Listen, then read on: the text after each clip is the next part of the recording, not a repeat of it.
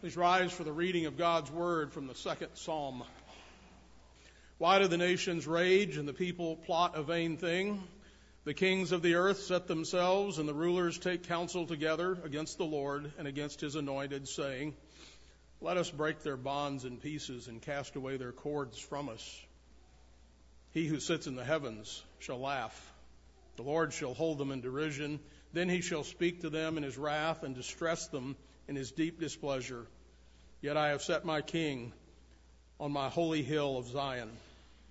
I will declare the decree. The Lord has said to me, You are my son. Today I have begotten you. Ask of me, and I will give you the nations for your inheritance, and the ends of the earth for your possession. You shall break them with a rod of iron. You shall dash them to pieces like a potter's vessel. Now therefore be wise, O kings. Be instructed, you judges of the earth. Serve the Lord with fear and rejoice with trembling. Kiss the Son, lest he be angry, and you perish in the way, when his wrath is kindled but a little.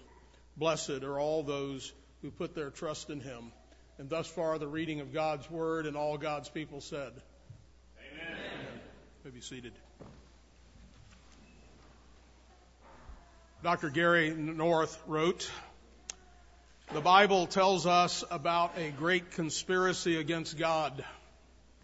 It is a conspiracy which affects every area of life, including politics. David describes it in Psalm 2. In David's day, there was a conspiracy among the kings of the earth against God, and it was in existence long before David's day.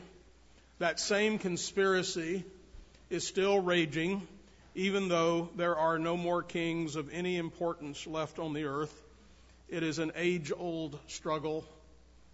For as long as there is history and sin, members of this conspiracy will be enraged at righteousness. The conspirators breathe together. They conspire. They breathe together against God and his law, and also against all those who are faithful to God. Though as I take up this topic of conspiracy, I must admit that I'm inclined first to agree with Charles Krauthammer, who once said, whenever you're faced with an explanation of what's going on in Washington, the choice between incompetence and conspiracy, I always go with incompetence. Nevertheless, conspiracy theories abound. On the political left and on the political right, we have theories about conspiracies throughout history. We have the Illuminati and the Trilateral Commission. We had McCarthyism, and we had, of course, Hillary Clinton's vast right-wing conspiracy. And in fact, almost no major public event occurs without some immediately postulation about conspiracy. And the internet, of course, has helped magnify that enormously. But before we laugh at that, and sometimes depending on who's promoting the theory, it gets easily mocked and laughed at, we want to look and see as Christians, what does the Bible say about conspiracy? The Bible tells us of various conspiracies. Joseph's brothers, we read in Genesis 37:18, now when they saw him afar off, even before they came near him, they conspired against him to kill him. 1 Samuel 22:13, Saul believed that there was a conspiracy against him. Then Saul said to him, Why have you conspired against me, you and the son of Jesse? There were conspirators against David himself. 2 Samuel 15:31, then someone told David, saying, Ahithophel is among the conspirators with Absalom. And David said, O Lord, I pray, turn the counsel of Ahithophel into foolishness. Nehemiah 4:7-8. Now it happened when Sanballat, Tobiah, the Arabs, and the Ammonites, and the Ashdodites heard that the walls of Jerusalem were being restored and the gaps were beginning to be closed, that they became very angry, and all of them conspired together to come and attack Jerusalem and create confusion. And one more, Acts 23:12-13. There was a conspiracy to do away with Paul. And when it was day, some of the Jews banded together and bound themselves under an oath, saying that they would neither eat nor drink until they had killed Paul. Now there were more than 40 who had formed the conspiracy. No doubt some of these and other conspiracy theories are true or contain some elements of truth. But once we buy into a conspiracy theory, we need to recognize that there is a temptation for everything to become evidence of the conspiracy, even the lack of evidence. However, I do agree that men have and do continue to conspire in many and various ways because it all traces back to the fall in the garden. Again, Gary North writes, "What is at the heart of conspiracy's successful appeal, both to its members and to its eventual victims? It's the same idea that the serpent presented to Eve. Ye shall be as gods." Men live by ideas, and no idea in man's history has produced more evil than this one. Man, the God. Man, the predestinator. Man, the central planner. Man, the director of the evolutionary process. Man, the maker and shaker of things on earth and in heaven. Ye shall be as gods. But as we shall see, the conspiracies of men, real or imagined, are vain. I want you to remember this core truth. Real or imagined, their conspiracies are empty. Proverbs 16:9, "A man's heart plans his way, but the Lord directs his steps." Jeremiah 10:23, "O Lord, I know the way of a man is not in himself. It is not in a man who walks to direct his own steps." Deuteronomy 32:35, God says, "Vengeance is mine, and recompense. Their foot shall slip in due time, for the day of their calamity is at hand, and the things to come hasten upon them." Again, R.J. Rushdoony says the view of history as conspiracy, however absurd to the liberal with his impersonal theology and philosophy, is a basic aspect of the perspective. Conspiracy is a basic aspect of Orthodox Christianity. Psalm 2 presents it.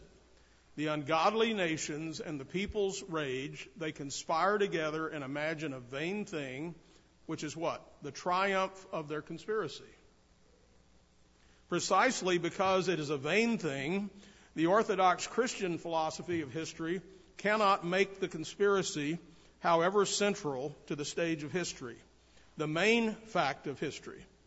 Believing as he must, Christians, in the sovereignty and predestinating power of God, the meaning of history is for him transcendental. The main fact is that the eternal decree and certainty of the Son is victory. Who shall make the nations his inheritance and possessions, the ends of the earth in history and beyond? Now, therefore, act wisely, be warned, O rulers of the earth, lest you perish in the way. This assurance of victory is the hallmark of our faith. It is the church's responsibility to protect and proclaim God's word to all men in all times and in all places without compromise. God has given this authority to the church alone, and so such proclamation of his word must be made authoritatively to all men. And so I want to speak today about a vast conspiracy. It's a conspiracy of men, great and small, a conspiracy that is threaded throughout history, a conspiracy vast in its depth and breadth, and most importantly,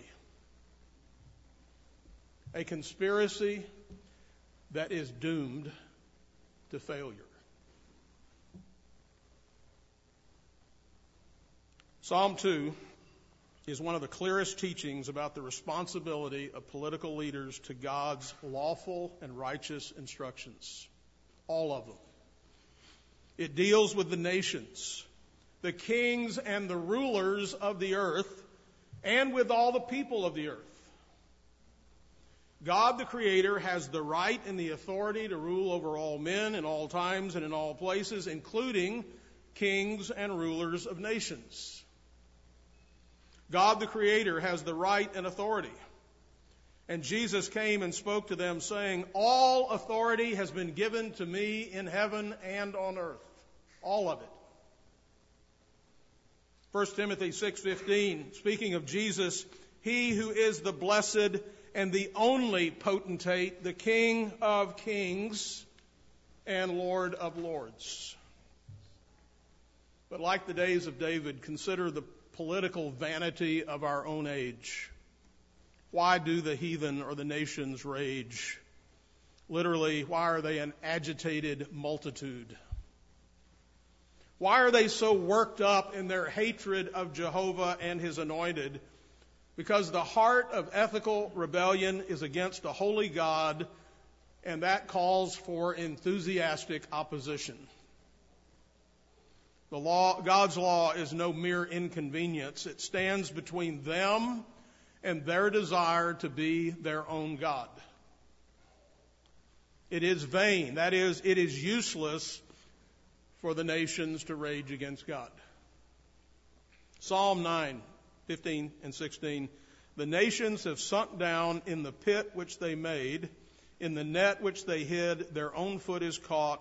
The Lord is known by the judgment he executes. The wicked is snared in the work of his own hands. Psalm 46:6. The nations raged. The kingdoms were moved. He, that is Jehovah, uttered his voice. The earth melted. Why do the people imagine such a vain thing? Why do they think they can do this? Vain things are those things that are antithetical to God's law. Psalm 119, 113, I hate the double-minded, but I love your law. Romans 1, 19 through 22, because that which may be known about God is manifest in them, for God has shown it to them. He's speaking of all men in all times and all places.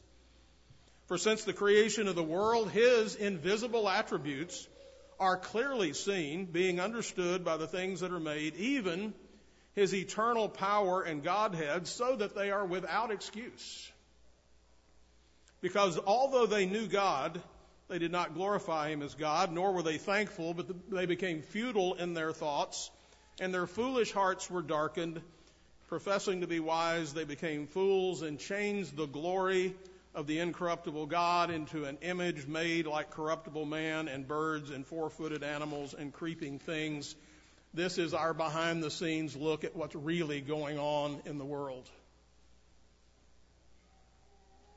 Psalm 33, 8 through 12. Let all the earth fear the Lord. Let all the inhabitants of the world stand in awe of him. For he spoke and it was done. He commanded and it stood fast. The Lord brings the counsel of the nations to nothing, the conspiracies of the nations to nothing. He makes the plans of the peoples of no effect. The counsel of the Lord stands forever, the plans of his heart to all generations. Blessed is the nation whose God is the Lord, the people he has chosen as his own inheritance. Do you believe that? The kings and the rulers take counsel together against Jehovah and against his anointed. Herein is the vast conspiracy. It is not an opposition to theism in general that these leaders conspire against. It is Yahweh and his Christ. It is the God of Scripture. It is the Christian faith that is despised. And this ethical rebellion is not limited to the people. It extends to the political leaders of the people. Because it is a conspiracy of rebellious hearts. Remember, come back to the fundamental thing. We are made in the image of God. His law is impressed upon our hearts. We can't get away from it. It's always haunting us. And we either bow before Him and receive His grace and His salvation, and His commandments are no longer burdensome, or else we hate them. We have to get rid of them. I want to do what I want to do when I want to do it, and I don't want Him telling me otherwise. I don't want accountability. I want to be as God.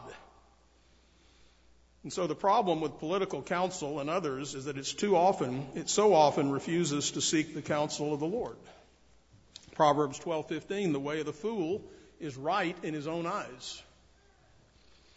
Deuteronomy 17:18 through 20, also it shall be when he sits on the throne of his kingdom, that the king shall write for himself a copy of this law in a book from the one before the priests and the Levites, and it shall be with him, and he shall read it all the days of his life, that he may learn to fear the Lord his God and be careful to observe all the words in this law and these statutes, that his heart may not be lifted above his brethren, that he may not turn aside from the commandment to the right hand or to the left. When God judges the nations, and He is and has and will, what standard do you think He's going to use? You think He has two different standards? It's the one standard. All men, all times, all places. They say, we want to break the bands and cast away the cords. This is too restrictive, God. What is it about Yahweh and His anointed, that is Jesus, that binds the kings and rulers of the earth? Their purpose for taking counsel together is to get rid of their obligation to obey God and His commandments. Notice that the psalm simply assumes this obligation to be upon the kings and the rulers without offering any argument or explanation. It is the law of God that they despise, and they will not have anyone tell them what to do. Because it is the purpose of the law to set forth the standard of righteousness and to restrain evil, and such moral restraint is too much. We are told that it is a matter of privacy if a leader, for example, wants to be immoral. Do you believe that?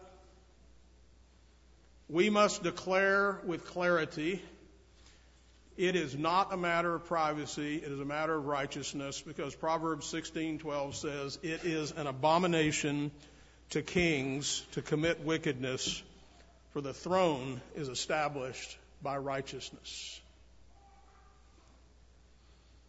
And then the text tells us God's response to this conspiracy. It's a belly laugh.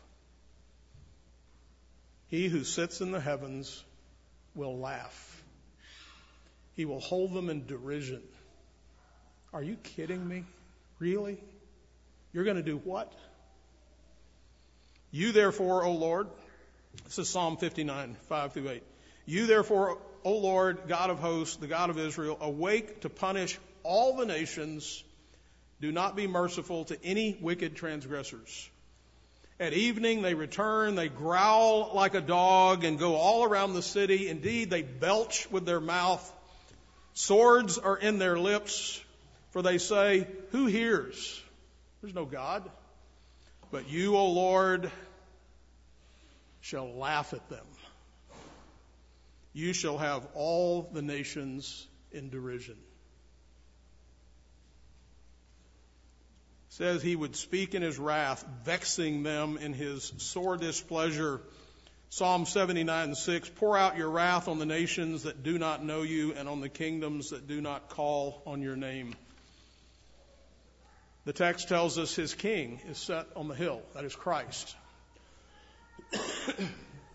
The Son of God. This is Psalm 2 is as distinctively Christian as it can get.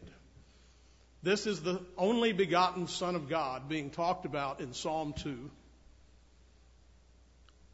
Ask, God says to his Son, ask me and I'll give you the nations of the earth. Pretty big promise. Psalm 47, 7 through 8. For God is the King of all the earth. Sing praises with understanding. God reigns over all the nations. God sits on his holy throne. This is not some private Jesus. King of kings, Lord of lords, ruler of all the earth and all the nations. And then he says, I'll break them. These bonds they're trying to tie me up with, I'll break their bonds. I'll break them with a rod of iron. Throughout Scripture, the rod represents an instrument for guidance and punishment, connoting power and authority. For example, in the book of Revelation, John uses this image when he says in Revelation 19, 15, and 16, now out of his mouth, speaking of Jesus, goes a sharp sword, that with it he should strike the nations.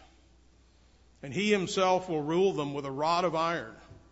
He himself treads the winepress of the fierceness and wrath of Almighty God, and he has on his robe and on his thigh a name written, King of Kings and Lord of Lords. He says he will dash them to pieces. You ever been in one of these places that sell pottery and they've got piles and piles of pottery outside to sell? Imagine someone running through with a rod of iron just smashing the pots. That's the picture here.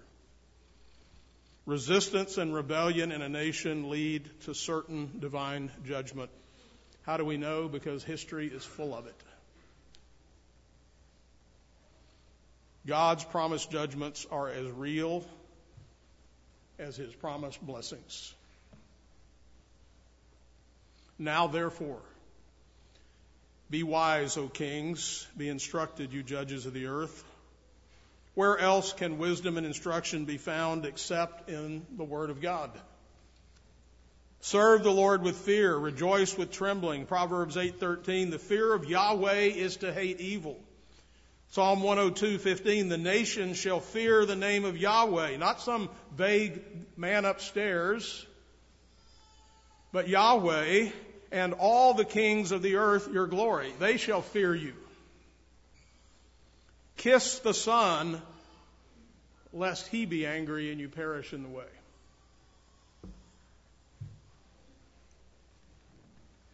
I haven't seen a Precious Moments version of this. Have you not known? Have you not heard? Has it not been told to you from the beginning? Have you not understood from the foundation of the earth? Isaiah says, it is he who sits above the circle of the earth, and its inhabitants are like grasshoppers, who stretches out the heavens like a curtain and spreads them out like a tent to dwell in. He brings the princes to nothing. He makes the judges of the earth useless. Scarcely shall they be planted, scarcely shall they be sown, scarcely shall their stock take root in the earth, when he will also blow on them, and they shall wither, and the whirlwind will take them away like stubble. This is no little bitty Jesus. This is the Creator, the holy God, Creator of the universe. In 1 Corinthians 1:19 through 20, for it is written, I will destroy the wisdom of the wise and bring to nothing the understanding of the prudent.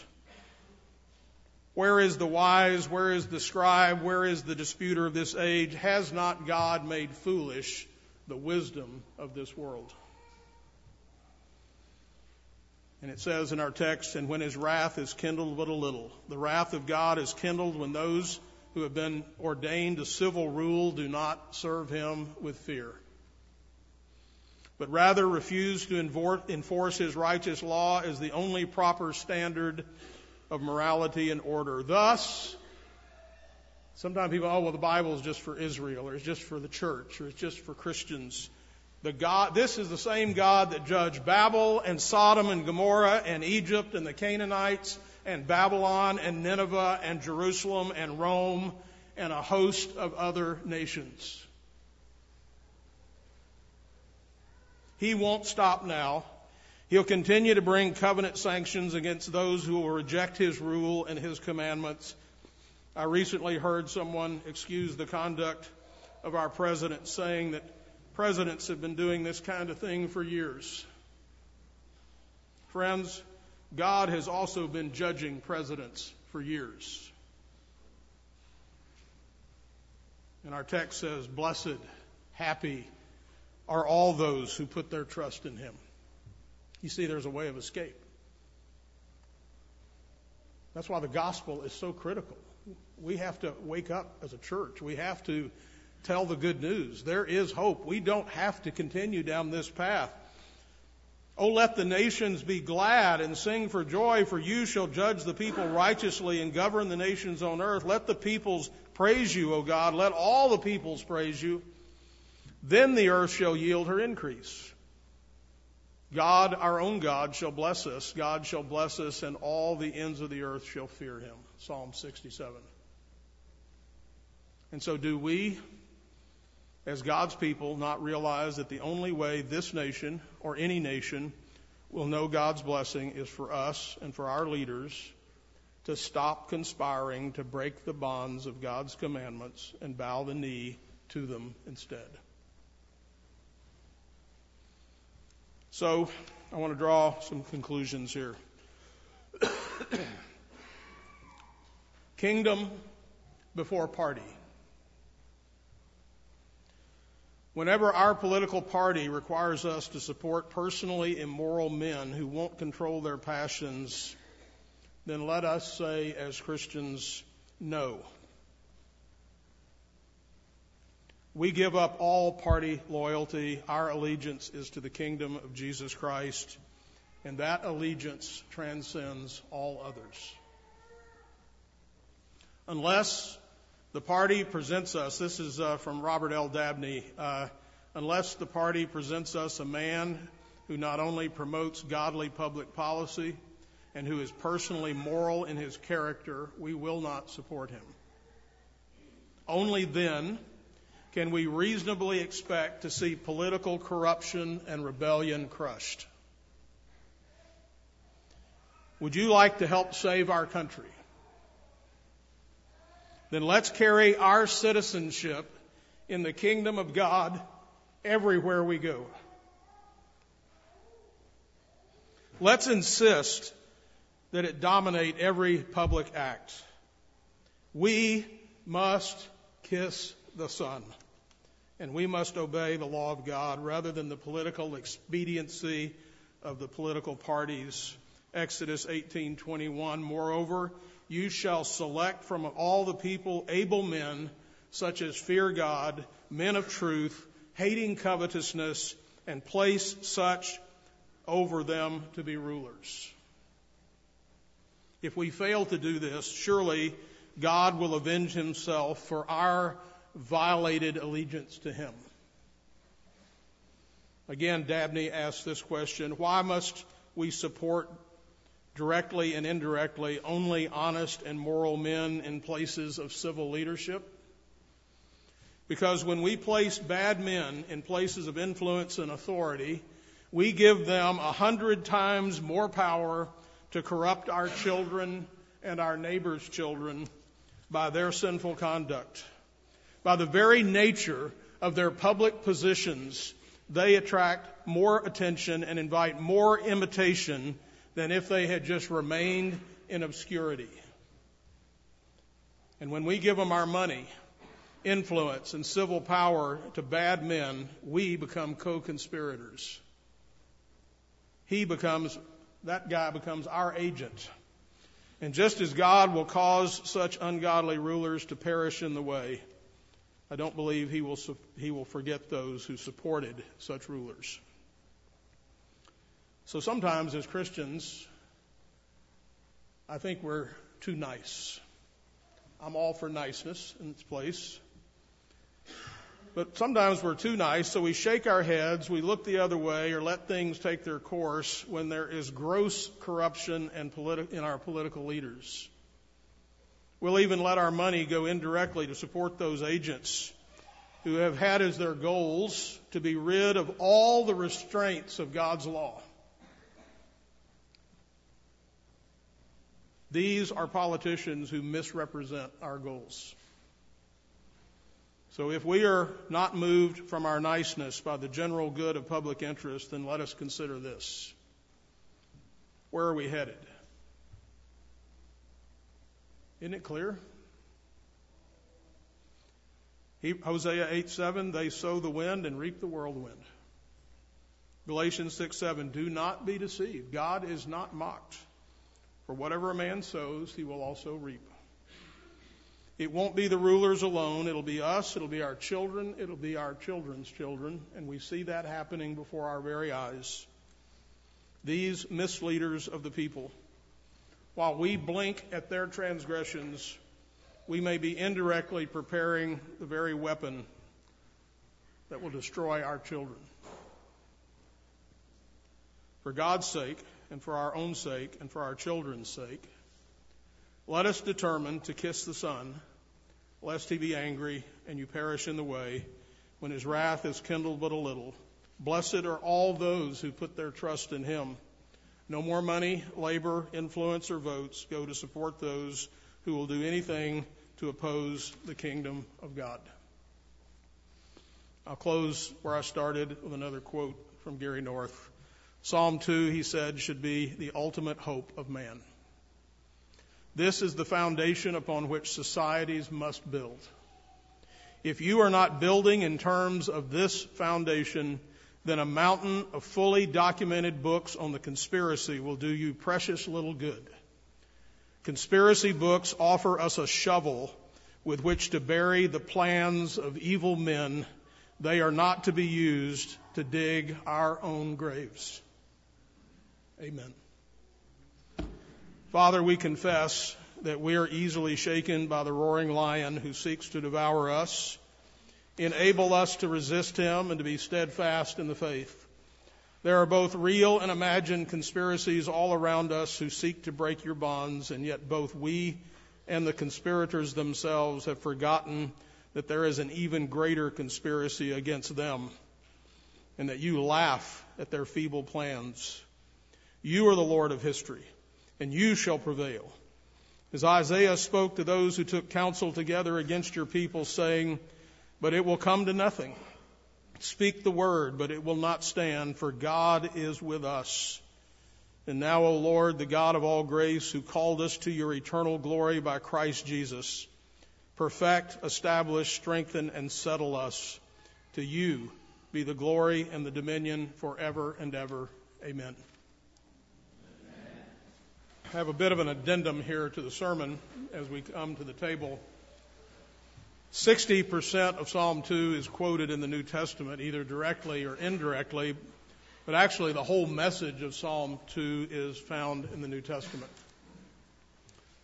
The first section of Psalm 2, verses 1 through 3, describes the opposition of world rulers against Christ, and in Acts 4, verses 25 through 28, this finds its greatest fulfillment in Christ as he was betrayed and brought before the judgment of Pilate, who by the mouth of your servant David has said, and now Luke in Acts is quoting from Psalm 2, why did the nations rage and the people plot a vain thing? The kings of the earth took their stand, and the rulers were gathered together against the Lord and against his Christ.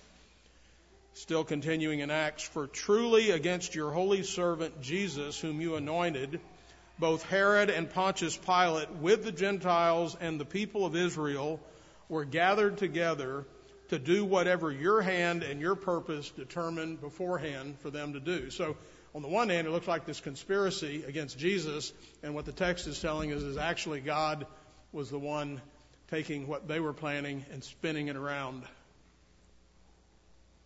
This fulfillment continues in the time of the book of Revelation, 19:19. And I saw the beasts, the kings of the earth, and their armies gathered together to make war against Jesus, who sat on the horse, and against his army. Christ was the one sitting on the horse, and the Antichrist, the kings, and all the armies were making war against him. In the second section of Psalm 2, God declared that he had anointed Christ as the king on Zion, the hill of his holiness. Acts 2:36, therefore let all the house of Israel know assuredly that God has made this Jesus whom you crucified both Lord and Christ. This is God's declaration. Revelation 19:16, and he has on his robe and on his thigh a name written, King of Kings, Lord of Lords. God destroyed the Roman Empire and many other worldly powers trying to oppose Christ. The third section of Psalm 2 is Christ's declaration. We find in Acts 13:33, God has fulfilled this for us, their children, in that he has raised up Jesus, as it is also written in the second Psalm, you are my son, today I have begotten you. This day is the day of resurrection. The same verse is quoted in Hebrews 1:5. In Psalm 2, we're told that God the Father will give Christ all the nations for his inheritance. That's fulfilled in Revelation 11:15. Then the seventh angel sounded, and there were loud voices in heaven saying, the kingdoms of this world have become the kingdoms of our Lord and of his Christ, and he shall reign forever and ever. Psalm 2:9 concerning Christ's rule is fulfilled in Revelation 2:26 and 27. And he who overcomes and keeps my word till the end, to him I will give power over the nations. And he quotes from Psalm 2, he shall rule them with a rod of iron. They shall be dashed to pieces like a potter's vessel, as I also have received from my Father. It continues, Revelation 19:15. Now out of his mouth goes a sharp sword, that with it he should strike the nations, and he himself will rule them with a rod of iron. He himself treads the winepress of the fierceness and wrath of Almighty God. Revelation 6:15 through 17 is the fulfillment of the last portion of Psalm 2, the gospel preaching, admonishing people to return to Christ, to put their trust in Christ, and to kiss Christ, for his wrath will be kindled. And the kings of the earth, this is Revelation 6:15 through 17, and the kings of the earth, the great men, the rich men, the commanders, the mighty men, every slave, every free man, hid themselves in the caves and in the rocks of the mountains, and said to the mountains and the rocks, fall on us and hide us from the face of him who sits on the throne and from the wrath of the Lamb. For the great day of his wrath has come, and who will be able to stand? And I'll close again, this portion again, with another quote from Gary North. The biblical view of conspiracy neither overestimates the power of conspiracies nor underestimates it. There is one conspiracy, Satan's, and ultimately it must fail. Satan's supernatural conspiracy is the conspiracy. All other visible conspiracies are merely outworkings of this supernatural conspiracy. And here's the good news. The cross of Calvary is the ultimate example, satanically successful on the surface, that is the crucifixion, but it led within 3 days to the definitive defeat in principle of Satan and all of his host. Christ's resurrection definitely smashed in principle the satanic conspiracy. History since Calvary is simply the outworking of that definitive victory. Amen.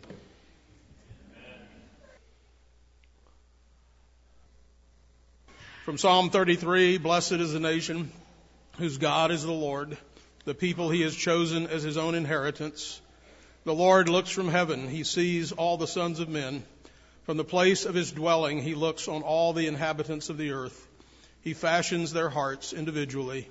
He considers all their works. No king is saved by the multitude of an army. A mighty man is not delivered by great strength. A horse is a vain hope for safety. Neither shall it deliver any by its great strength.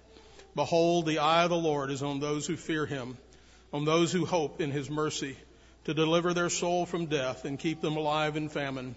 Our soul waits for the Lord. He is our help and our shield. For our heart shall rejoice in him, because we have trusted in his holy name. Let your mercy, O Lord, be upon us, just as we hope in you. Bless now our feasting and our resting. In Jesus' name, amen. Amen. The Lord bless you and keep you. The Lord make his face to shine upon you and be gracious to you. The Lord lift up his countenance upon you and give you peace. Amen. Amen.